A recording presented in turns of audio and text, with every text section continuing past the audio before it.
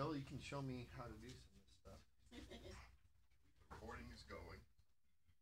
I'm going to use this. Oh, okay, that's right. And this works. Okay. Hey, just a reminder, if you have not checked in yet, please check in up by in the book area, the lobby, off to the east side. There's a check-in desk there. You'll get your notes, and also it's important for them keeping track of your attendance if you're working on your certifications. Any other announcements? Okay. We'll go ahead and get started then.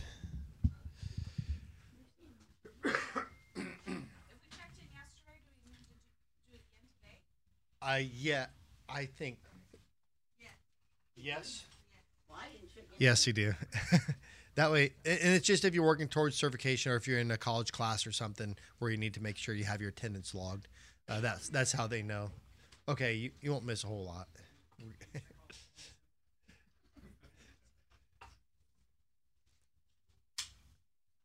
We got a new speaker this month, I see. Yeah.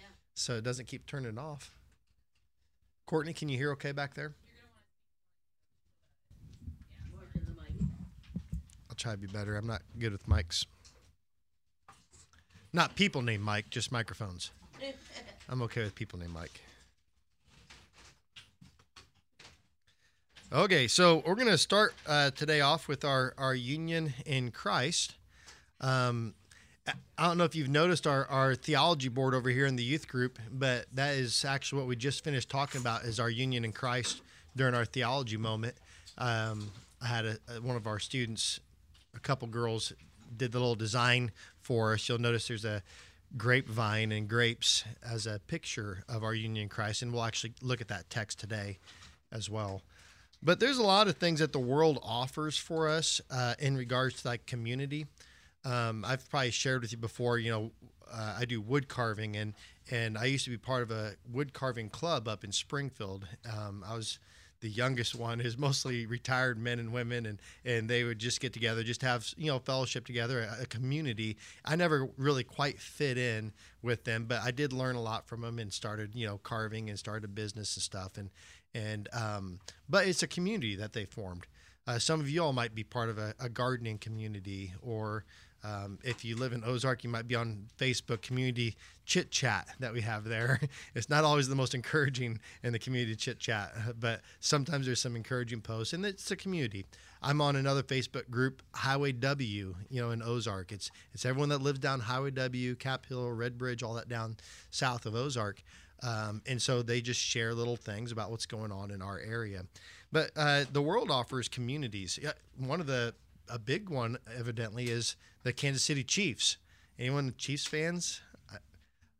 Okay, maybe you're all like me, like don't really care. I don't watch sports, but we came out here and there is several from our church that were rooting on the Chiefs, and I was just happy to see them having fun out there playing.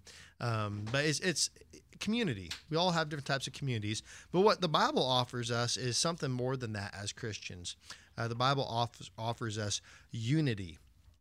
It's very similar to community, but it's deeper. It's more connected.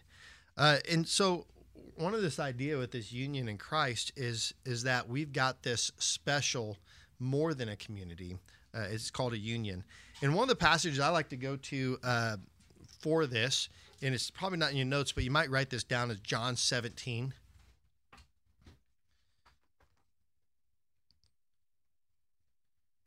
I'll turn there as well. This was just shortly after Christ is in the upper room, and he's going off now after that with his disciples, and he goes off to have this intimate prayer with the Father, an important prayer. It's on his mind. The things that is this the last part of his life before his death on the cross, and he's got this intimate prayer. And so in chapter 17, going down, really the whole chapter is great with this, but going down to verse 20, says, "Neither pray I for these alone, but for them also which shall believe on me through their word."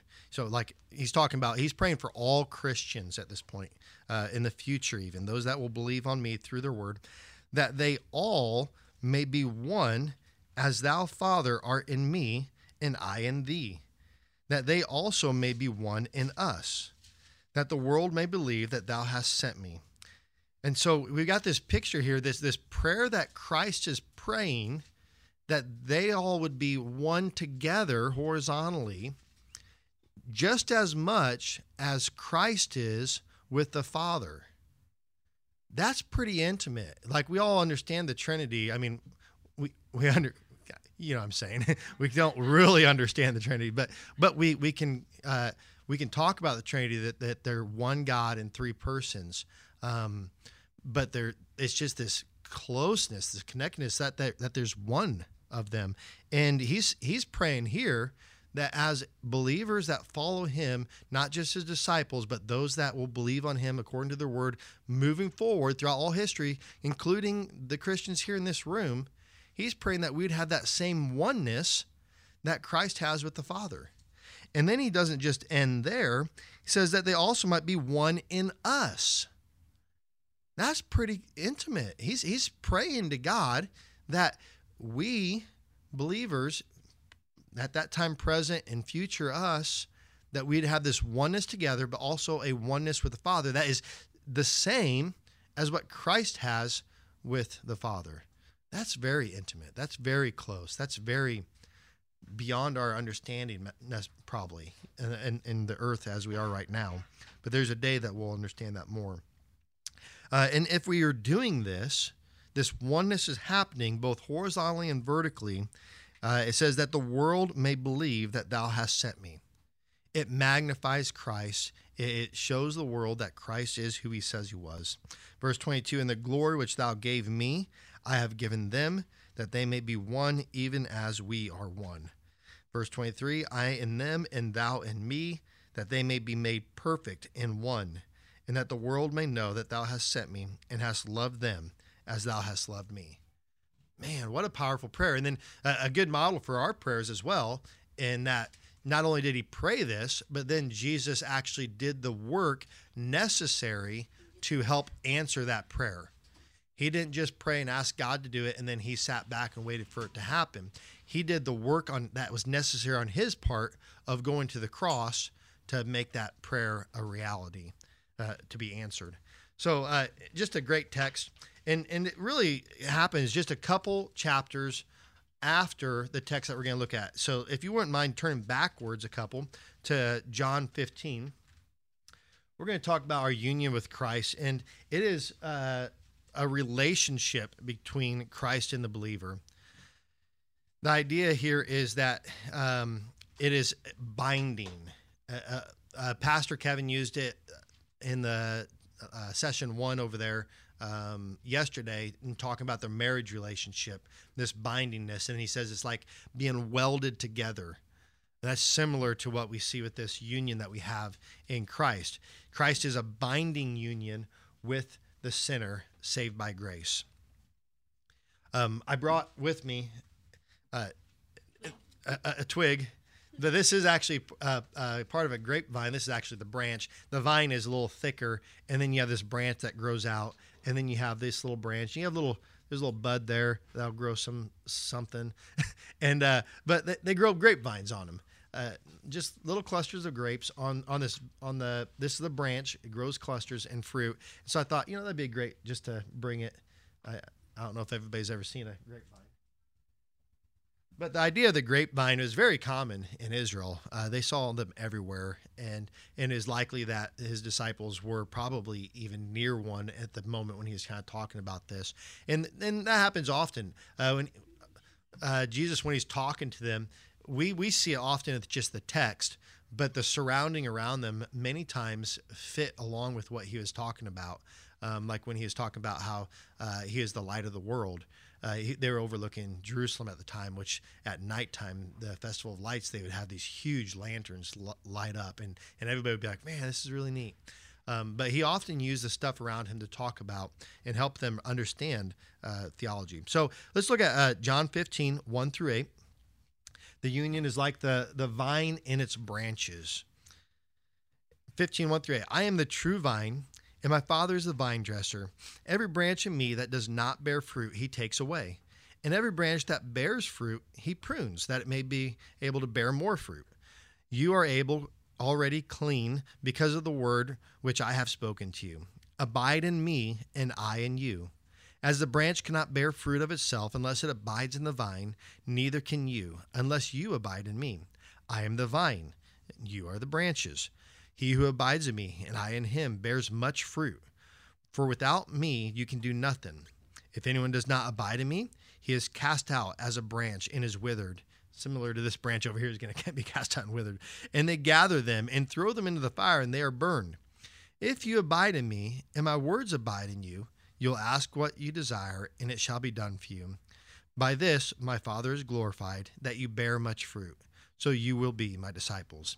This is really counseling in a nutshell, is helping the individual abide in Christ. It's not our responsibility to produce the fruit in people or even in ourselves. That's something that Christ does. Our responsibility is to abide in Christ. Our responsibility as counselors is to help the other person plug into Christ, to love Christ, to savor Christ. And as they're abiding, that fruit will come forth in due season. One of the texts that I like about this, that kind of fits with this, and there's several in the Bible where God uses plant analogies, but if you wouldn't mind going back to Psalm 1. Oh, I'm hitting all sorts of buttons here. In Psalm 1, when I taught the grade school here at the church, we had all of our students memorize this. Such a good chapter. Blessed is the man that walks not in the counsel of the ungodly, nor stands in the way of sinners, nor sits in the seat of the scornful. And that blessed means happy is, right? Happy is the man. But his delight is in the law of the Lord, and in his law doth he meditate day and night. He shall be like a tree planted by the rivers of water that brings forth his fruit in his season. His leaf also shall not wither, and whithersoever he does, it will prosper. But the ungodly are not like that. They're like the chaff, which the wind drives away and goes on. But the idea here is that the tree, if you are abiding in Christ, if you are delighting in his word, it's saturating your mind, your thoughts, your actions, you're going to be like a tree planted by waters. It's going to get plenty of the water that they need. I've got a fruit tree. We live down on some rocky hills, and I've got some fruit trees, and the ones that are closer to where I can water them easily, would you believe it? They're actually doing better than the ones where I'd have to carry a bucket up the hill and water them. It's because I don't water them. I'm like, I don't want to carry the bucket all the way over there. Even with my four-wheeler, I just don't. I do it occasionally, like if it gets super hot. But the ones that are closer, they get a lot more water. And by golly, they're doing a lot better than the ones that don't get all that water up on that hill. And the idea is that as we're in Christ, it's like us next to the water. And then the fruit comes forth in its due season. It doesn't come forth all the time. It's got to be the right conditions that fruit manifests. And the same with the grapevine here in John 15. The branch cannot function without the vine. It has to be connected to it, right? A tree that doesn't get water is going to wither up. It's going to die. A branch that's not connected to the vine, it's not getting that sappy water coming into it, it's going to die. It's not going to last. And so as counselors and also just as Christians, our job is to abide, to be connected in Christ. The believer cannot bear fruit without Christ, just as the branch cannot bear fruit without the vine. But how often do we ourselves, and really from the world around us teachings and our own depravity, but like where we try to produce the fruit, where we work and we toil maybe to try to do good deeds and do good works, but we get tired and weary. That comes because we're trying to do the work. We're trying to produce the fruit. Instead, if we were to abide in Christ, all this stuff would be a lot easier. It would just come naturally as a fruit of the Spirit, as opposed to us trying to do the work. Similar to when you're a struggle against any particular sin, an ongoing sin. The answer isn't just to have disciplines. Disciplines are helpful, but the answer isn't just to have disciplines. That doesn't change the heart. And if it could, then we'd do what Christ says, right? We'd pluck out our eye. We'd cut off our hand if it sinned against us, because that's better than going to hell. If actual physical removal of stuff could change us, then let's do it. But that's not what changes. What changes us is at the heart level. The sin is deep inside of us. And so the way that we attack that is we abide in Christ. We draw in towards him. And then suddenly the things that may have been tempting to us before that we had to just resist wholeheartedly, strongly fight against and with our strength, if we're abiding and close in Christ, those things don't even become temptations to us anymore. The fruit of the Spirit manifests in that due season of pressure, and it helps us to resist that temptation. The believer is spiritually bonded to Christ, united to Christ, bound to him, joined to him, welded to him like a branch is to the vine, strongly connected. And it's where it gets all of its life force.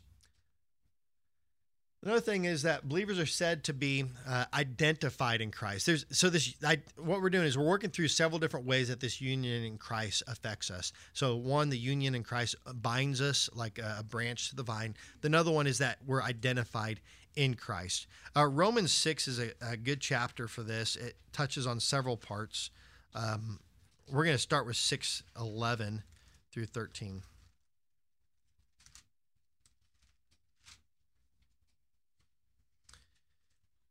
And it says, likewise reckon ye also yourselves to be dead indeed unto sin, but alive unto God through Jesus Christ our Lord. Let not sin therefore reign in your mortal bodies, that ye should obey it in the lust thereof. Neither yield ye your members as instruments of unrighteousness. Of instruments of unrighteousness unto sin, but yield yourselves unto God as those that are alive from the dead, and your members as instruments of righteousness unto God. The idea is that we're alive in God. We're alive in Christ. This idea of being identified with him, that he's our Lord. The truth that comes with this, there's the next one. The truth that comes with this is that we live out this new identity. And you might have that part 2 on your notes there. You might put 1 John chapter 3, 1 through 3 on there. Because as we have this new identity with Christ, it should be a motivating factor in our life that we act differently. I remember as a kid, I was probably in first grade or below because we moved when I was in second grade. So I was in like first grade, maybe that summer, maybe a little bit older. But I remember my Sunday school teacher teaching, maybe it was out of Proverbs or somewhere, was talking about a good name is to be treasured more than, fine gold or whatever it was.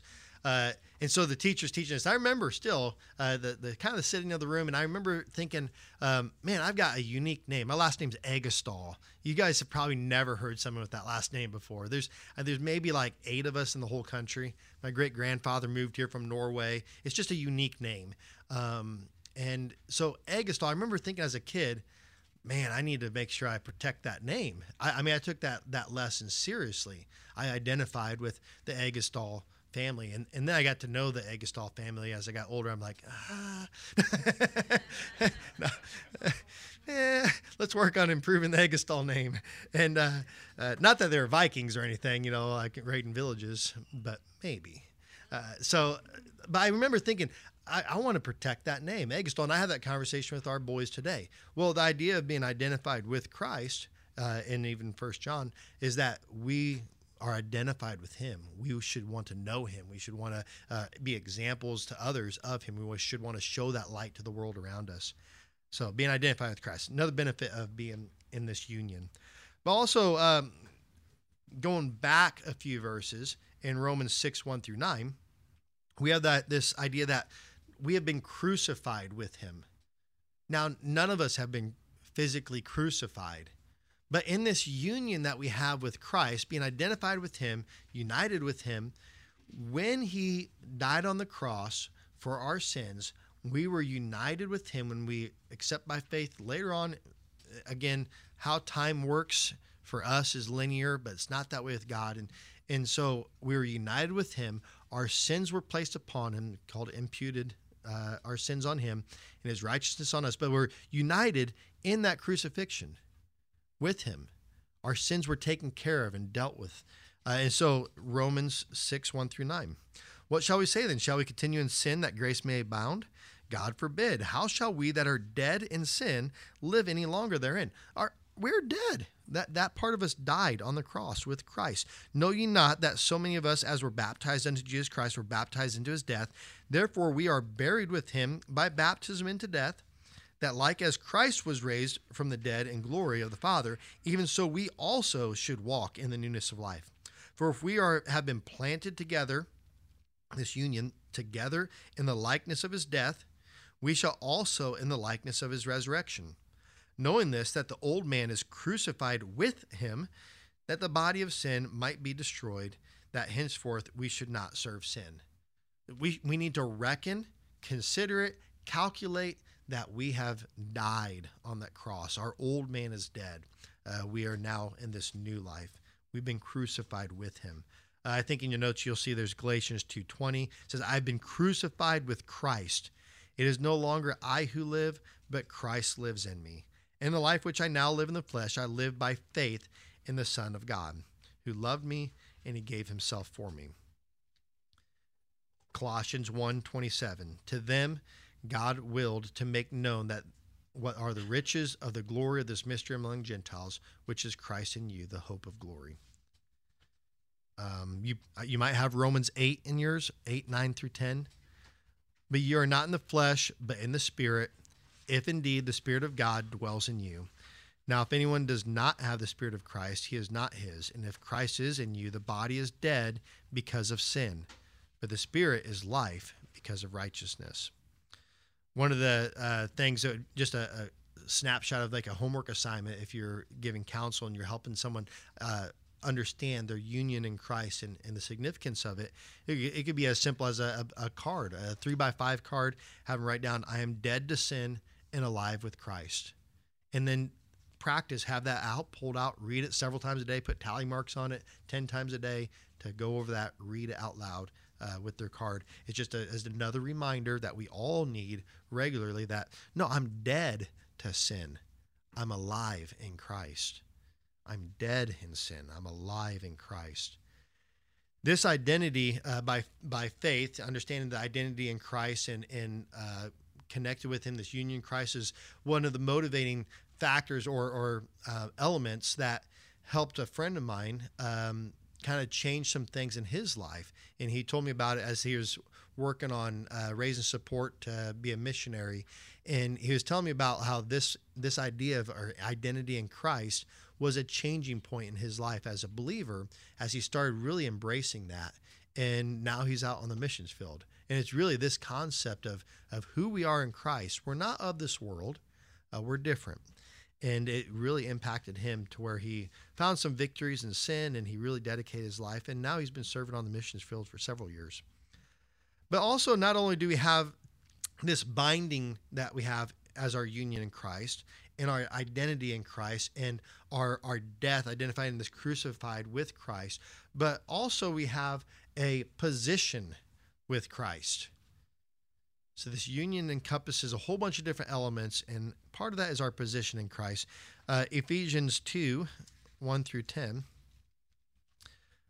It'd be fun to quiz some of my teenagers. We had several teenagers memorize this passage, 2:1-10. We did a winter retreat, and they had to do certain things in order to qualify, and one of them was to memorize these 10 verses. And so several of them did that. They only had to get 6 out of the 10. But they got a special treat if they got all 10. All right, Ephesians 2:1-10. And let's start with just the first 5. And you hath he quickened, who were dead in trespasses and sins. By the way, this is probably the most marked up part of my Bible. I absolutely love Ephesians, mainly because Pastor Kevin loves it and he preaches from it a lot. But this chapter in particular, chapter 2, great for our salvation stuff, sanctification, soteriology. And you hath he quickened, who were dead in trespasses and sins, wherein in time past you walked according to the course of the world, according to the prince of the power of the air, the spirit that now works in the children of disobedience, among whom also we all had our conversation in times past, in the lust of the flesh, fulfilling the desires of the flesh and of the mind, and were by nature the children of wrath. This is kind of our past position. But then in verse 4, but God, who is rich in mercy, for his great love wherewith he loved us, even when we were dead in sins, he quickened us together with, another word that can be put there instead of with is in Christ. He quickened us together in Christ. For by grace ye are saved. And he hath raised us up together and made us sit together in heavenly places in Christ Jesus. The idea here is that God's work in birthing us in Christ is done through this Holy Spirit. And in the process of doing that, we're connected with him. As believers, we have been raised up to sit in the heavenly places in Christ Jesus. And that's what follows in 6 on down. He raised us together, made us sit together in heavenly places in Christ Jesus. And the actual tense for that is the present tense. It's like, man, I feel like I'm sitting in this room right now. How am I sitting with Christ? It's because of this union we have with him. And so even now, as believers, we are sitting with him in heavenly places. How do we understand that? I don't. We accept it by faith. This is what the Bible teaches. That's the present tense, that we're with him in these places even now. But then it goes on to the future side of things with verse 7, that in the ages to come, he might show the exceeding riches of his grace and his kindness toward us. And again, that can be on us in Christ Jesus, would maybe be a better translation than toward and through. His kindness on us in Christ Jesus. For by grace are you saved through faith, and that not of yourselves. It is the gift of God, not of works, lest anyone should boast. For we are his workmanship, created in Christ Jesus unto good works, which God hath before ordained that we should walk in them. And so what this looks like is there's this future day in verse 8, or in verse 7, this future day where we're up in heaven and we're all maybe standing around, sitting around, and we look at each other and we're like, wow, look at the work that God's done in you. You know, look what he's done. I'm not gonna look at Dave Perry and be like, man, Dave Perry, look at all the work you did, to get you to where you're at. None of us will be saying that. We're all going to be saying, "Oh man, look what the artist did. Look what God did." I thought of an illustration for this. I just cut this off. I don't want to bring a big walking stick, but this is a part of a walking stick that I make, that I use, and then I do wood carvings on the top of that. And so you might look at this and just see a stick, and you may not even know what it could look like potentially. All sorts of carvings could be actually done on that. And so I thought, hey, I'll bring you a couple little carvings to show you. So one is, anyone do mushroom hunting in the spring? Raise your hand. I got to see. There's someone nodding. Okay. It's very few of us that do mushroom hunting.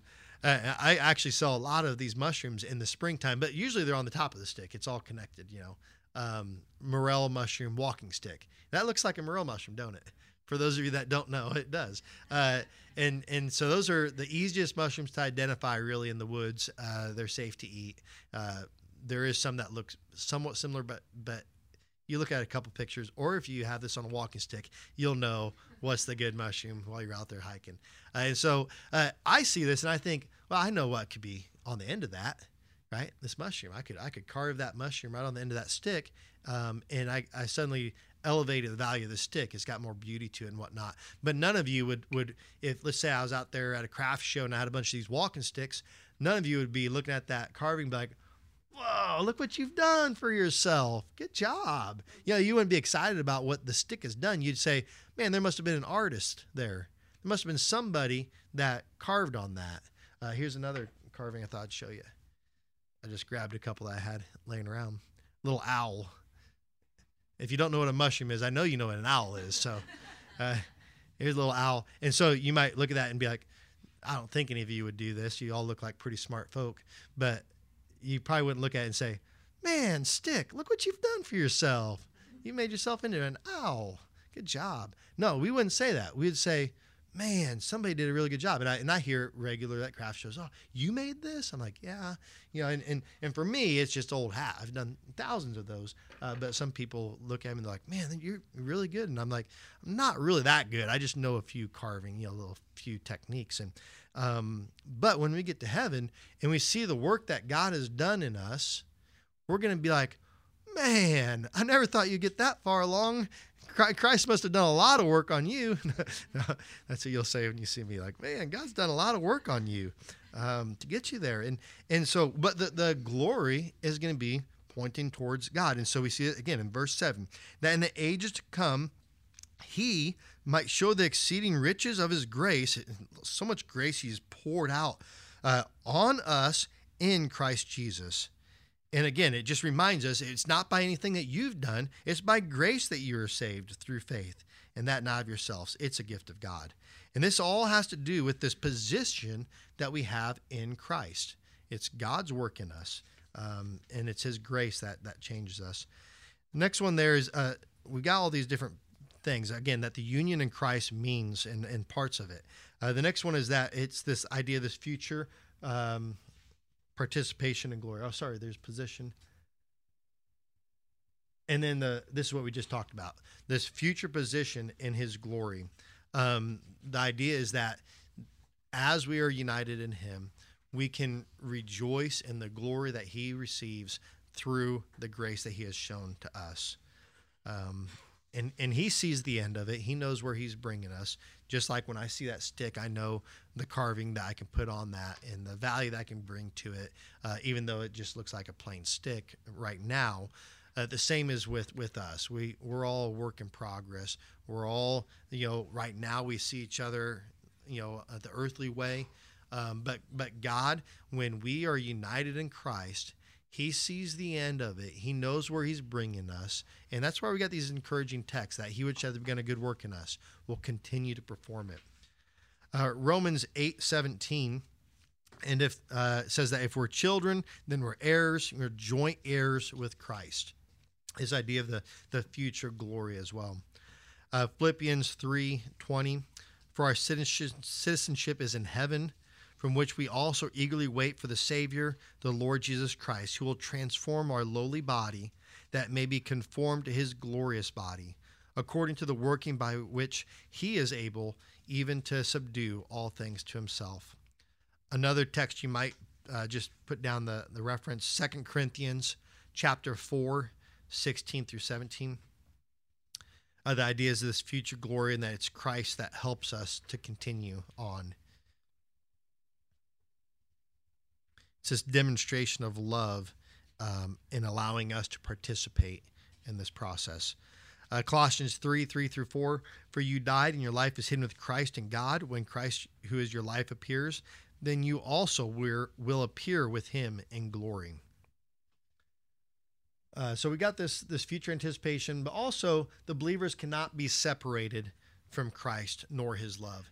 This union is a binding, permanent union that we have in Christ. We cannot be separated. He reaches by his grace when we are yet afar off. Romans 8:35-39 reads, who shall separate us from the love of Christ? Shall tribulation or distress or persecution or famine or nakedness or peril or sword? As it is written, for your sake we are killed all the day long. We are accounted as sheep for the slaughter, yet in all these things we are more than conquerors through him who loved us. For I am persuaded that neither death nor life, nor angels, nor principalities, nor powers, nor things present, nor things to come, nor height, nor depth, nor any other created thing shall be able to separate us from the love of God, which is in Christ Jesus our Lord. This idea, he went like above and beyond as far as describing this. I think just saying things present or things to come would have been enough, but he just continues just to really emphasize the point that there's nothing that can take us out of God's hands. Once we have put our faith and trust, and we'll talk about that either this lesson or next lesson. Once we put our trust in Christ, not just knowing about him, but put our true faith and trust in him that he would work on our behalf. Once we've done that, we are held by him. We will not lose our salvation. He is holding on to us dearly. And there's nothing that can take us away from that, not even ourselves.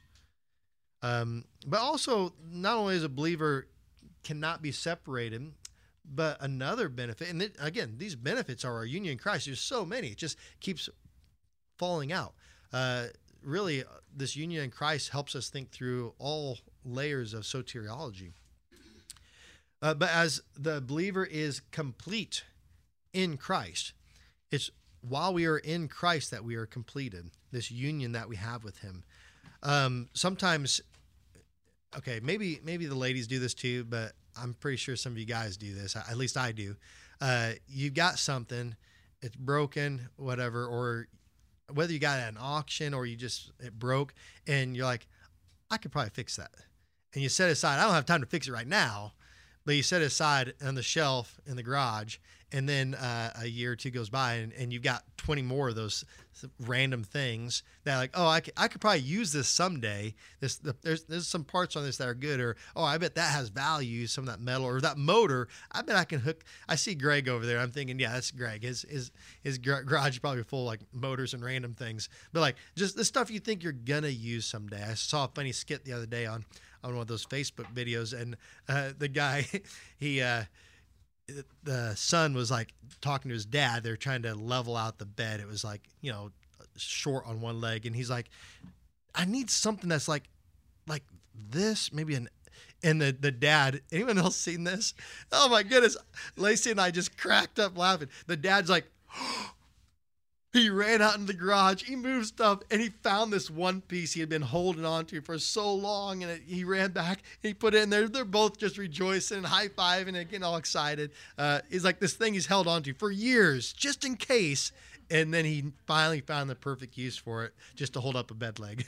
Well, I've got a lot of projects, and some of them I finally just said, I just need to get rid of this. And I've thrown it away, or gave it to a garage sale, or I finally got rid of it. And there's things like that happen where I get started on something, but then I just never finish it. And over time, I'm like, what was I thinking? I don't need to keep this. I'm not going to ever finish that. Well, that's not the same. That's not how it goes with Christ. Once He started this work on us, He does complete it.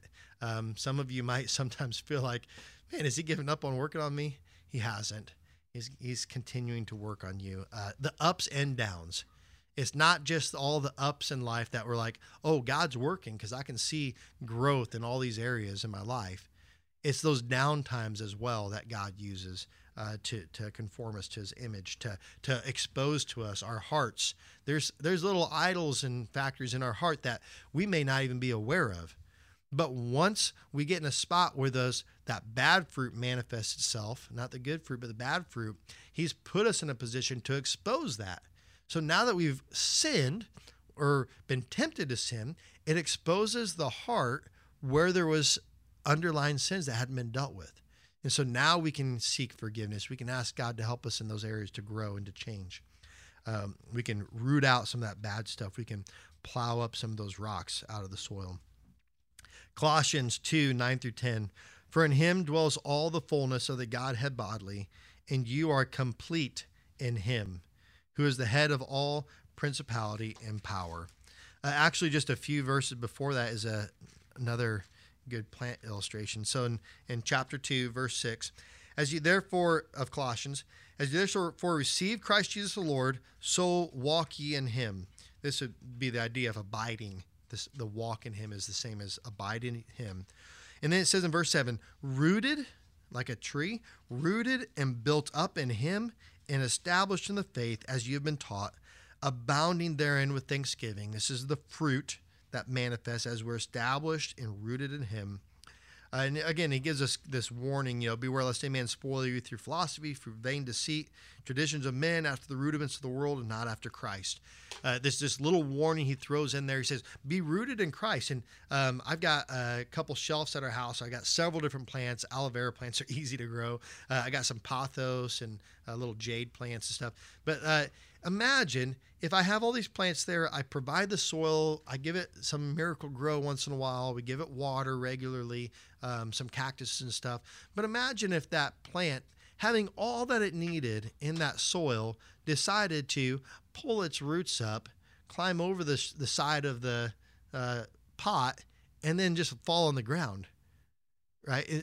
Imagine a plant leaving everything that it has that's good and then going out and just dying on the floor. I've not seen that happen. I've seen before where I forgot to water a plant, or when my wife used some cleaning supplies around the plant and maybe killed the plant, but not where a plant just decided, oh, let's climb out of there, because it had everything it needed. And that's the idea here. He says, beware. He's telling us to be rooted in Christ. And then verse 8, beware lest any man spoil you through the philosophy of his vain deceits, the traditions of the world, the building blocks or the rudiments of the world, and not after Christ. Like this warning is to us saying the world is going to try to convince you that there's not enough for you in Christ. They're going to try to convince you that the Bible isn't sufficient. They're going to say, well, you need to get this other counsel for that area of your life, when the Bible tells us that it's sufficient for all these areas of life and godliness. We're complete in him, and that's where verse 9 picks up. For in him dwells all the fullness of the Godhead bodily, and we're complete in him.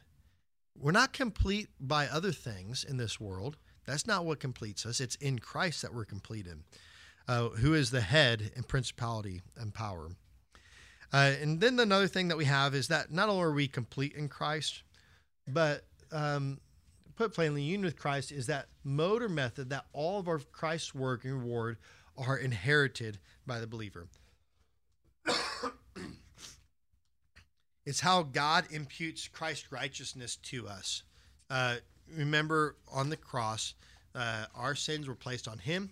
His righteousness was placed on us. And that only happens because of this union that we have with him, this connectedness. It's the very thing that Christ prayed for. And God is answering that prayer for all those that believe. They're united in him, one with him as he is with the Father, and in extension, one with each other as we're one in him. So a few implications.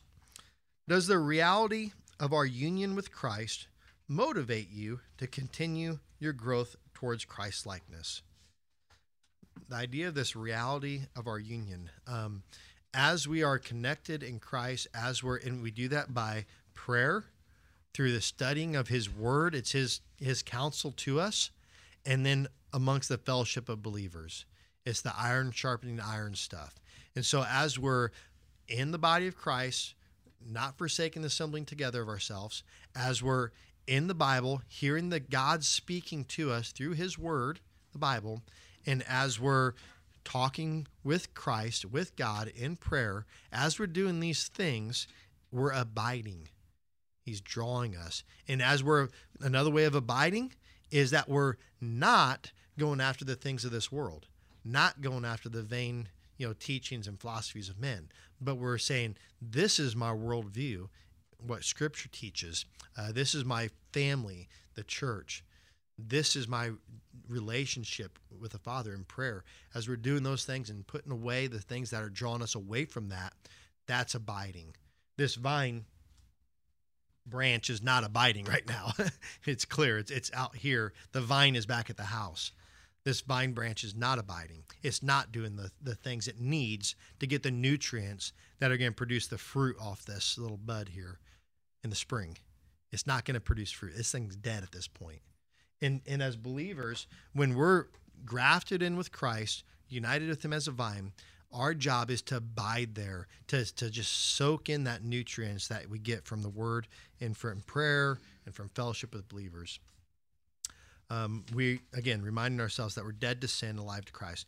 Number 2, do you take time to reflect regularly on these tremendous truths relating to your union in Christ? In the 1 Corinthians 6, right, that our members are not ours, they're his. We've been bought with a price. These are his body parts that we use. Our full self is his. We're united to him. And the idea comes back to, do you really believe this? That's what will drive you away from the wickedness, when we really believe that our bodies are united with Christ.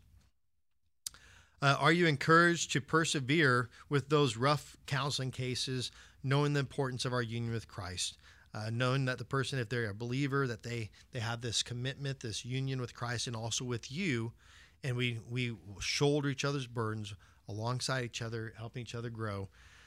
Do you make the gospel message clear? Do you share hope with your struggling counselors concerning their union with Christ? If they are believers, then they have a union And the hope and the encouragement for all of us who are in Christ is that we will change. We will change. There is going to be growth. There's a future day where we're hitting this glorification in heaven. But this whole process of life, though there might be some down times, there's up times. And overall, in the process of life, we're going to be growing more and more into the image of Christ. The more that we abide in Christ, the more that that's going to take place. We're going to see it happening more. But the ups and downs, the downs of struggles and sins exposes things in our hearts that we may not have known was there. We can repent of those, turn from those, and the ups we can just enjoy the up times as well. Such that in James chapter 1, we can give thanks for all those things. Have you paused to reflect on the future glory in Christ? Just considering where he's going to take us someday, what it's going to be like in heaven, and thinking about where we will be in this glorified state someday should be a motivating factor of how we act now. I was part of a group that was trying to get this company started several years ago, and one of the things that they just encouraged us to do is just to visualize. You might have heard that before. I heard it with my basketball coach when I was in 7th grade told me that too. He's like, visualize the shot first, like the ball going into the basket. And I do this because he always told me to do that with my hand. I don't do that regularly around town, but when I was playing basketball, he said, reaching into the cookie jar. And he said, just visualize it, taking everything happening before you shoot. And so I would, and I don't know if it helped me or not, but I'd visualize it. And that's the idea here is knowing where we're going to be going. Let's start practicing that now, living a life that is consistent with what the Bible says we're going to be. For our counselees, very similar implications. Does your counselee first and foremost know Christ as their Savior, right? The fruit doesn't grow outside of the vine, and the branch is not on the vine if it's not a Christian. The person's not a Christian. So do they know Christ as their Savior? Like the hope that we can share. Every Wednesday night in here, I share the gospel. We're working through Exodus right now, which is fun. But like every Wednesday night, they hear the gospel. We've got a few kids in our youth group that aren't Christians, but they hear the gospel every single Wednesday because there's no hope outside of Christianity. They're dead in their trespasses and sins. And so they hear the hope. They hear that there's this loving God that has died and paid for their sins. And that's what our counselors need to hear if they're not Christians. And even as Christians, we need to be reminded of that. Is there evidence in his or her life of faith in Christ? Right? The Bible tells us that you'll know them by their fruits. We're not judging in the sense of like that type of judging, but we are commanded to identify people by their fruits. If someone has no love in their life, there's a big indicator they're not a Christian. If they're not loving people, if they're not loving God. And so those are just like examples of showing like there might be something off here. Let's reevaluate. Do you know Christ as your Savior? It's okay to question that. All of us should be evaluating our life regularly. I've actually got in my Bible here, I carry it around. I was showing, I was talking with Grant the other day, and I showed him this. I got a whole paper I keep with my Bible all the time. It says, examine yourself. And these are just several passages of scripture that say, do not be deceived. Let no man deceive you. Another one. Let no man deceive you. A different one. Be not deceived. Right? These texts, these warnings, a lot of times we like to look at the promises of the Bible and all the good stuff, the promise of this future glorification stuff. But there's lots of promises of warning also. Make sure you're not deceiving yourself. Our heart is wicked, desperately evil, and it could be tricking us. So make sure our faith is real. It's genuine. And in other words, also, does your counselee have a union with Christ? Number 2, does your counselee understand and grasp the significance of his or her union with Christ? These different points that we walk through, that helps us think through the significance. When we just say union, some of us might think, like I was mentioning at the beginning, a community.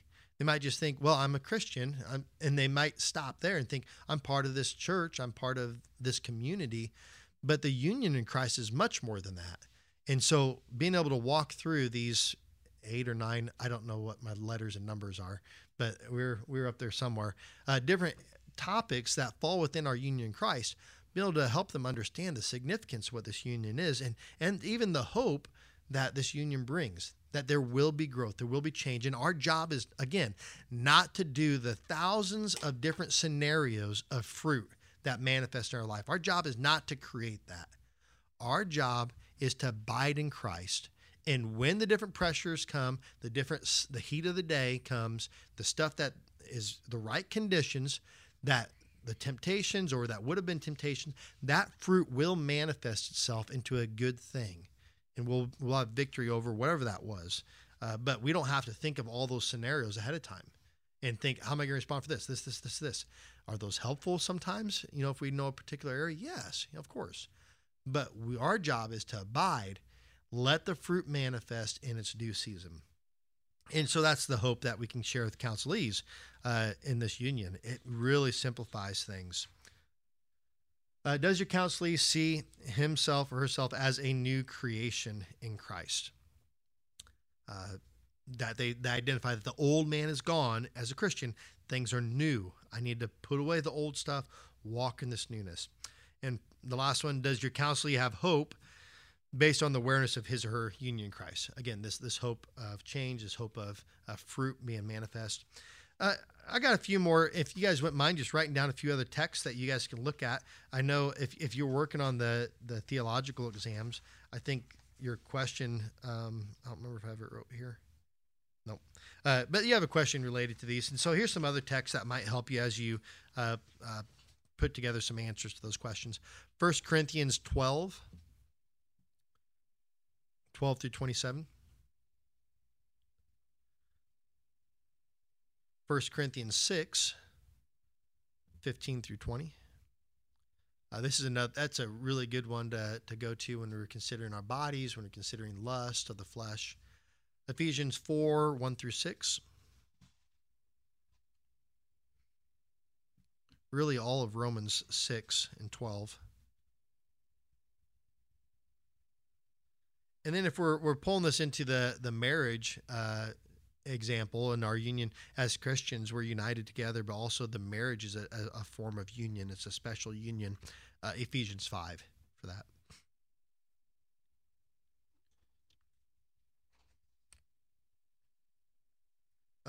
One more. 1 Peter 1, 3 through 21.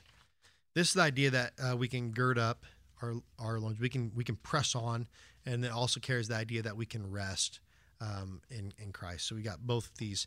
As we're united in Christ, we can press forward in victory and battles of this earth, but also we can find rest. There is rest in Christ. Okay, we ended a few minutes early. So you guys, if you go out, just be quiet in the hallways, look over the books and stuff. I would like to pray for y'all, and then I'll be here for the next session as well, and that starts up at 10:15. So we got a good 25-minute break. You guys okay with that? You guys have questions on Union Christ we can answer? Court?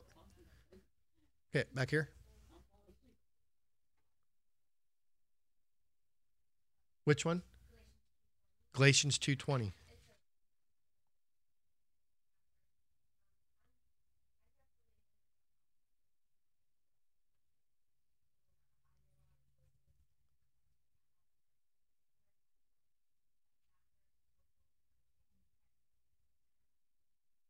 Yeah, no, that's good. So when we really understand that we have been forgiven by Christ, it takes the burden off of the idea of having to forgive ourselves.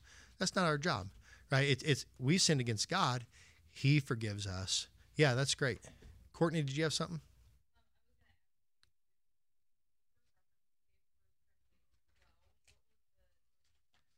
Sure. 12 through 27. Mm-hmm. What's that? Yeah, 1 Peter 1, 3 through 21. Good. I had gone through most of undergrad without hearing about Union of Christ. Dave, would you say the same or not? It's been a long time. We're getting old. Okay. Well, let me pray for y'all. Father, we thank you for your goodness. We do thank you for Christ. We thank you, Father, for this union that we have in Christ. And at some level, we're just trying to see glimpses of it here in this world. And we look forward to the day, Father, in heaven when we'll know this and understand it much better. When we can rejoice around the throne and the goodness and the grace that you've shown in each of our lives in Christ, and that he'll receive all the glory for it. We ask, Lord, that you would bless the rest of this day as we have several sessions coming out. Give us the energy to stay awake and alert in the midst of being tired from maybe a late night and driving and stuff. And so just help us all to learn to pull something from this that we can apply immediately in our life. And maybe areas in our life where we can repent, where we can ask for forgiveness, where we've been missing the mark. We do want our relationship with you to be stronger after this weekend. So bless us through this day, and it's in Jesus' name we do pray. Amen.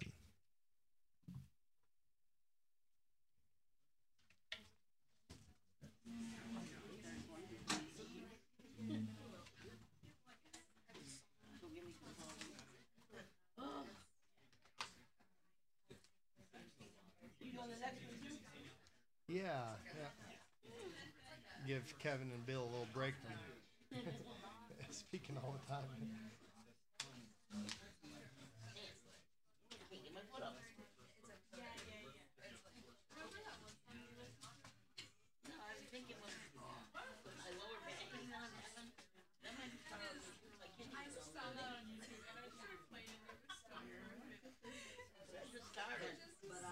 Oh, I know you're not that good. Well, I got appointment March 1st. So. Oh, okay. Yeah. They said they wouldn't take me. They said I was having a lot of pain. I said, no, not right at the moment. But now I'm starting to get like lower back pain right in my middle of my back. I see I'm more sensitive with my back. I can like perfectly hear it in my head right now. We need to listen to it on the way back.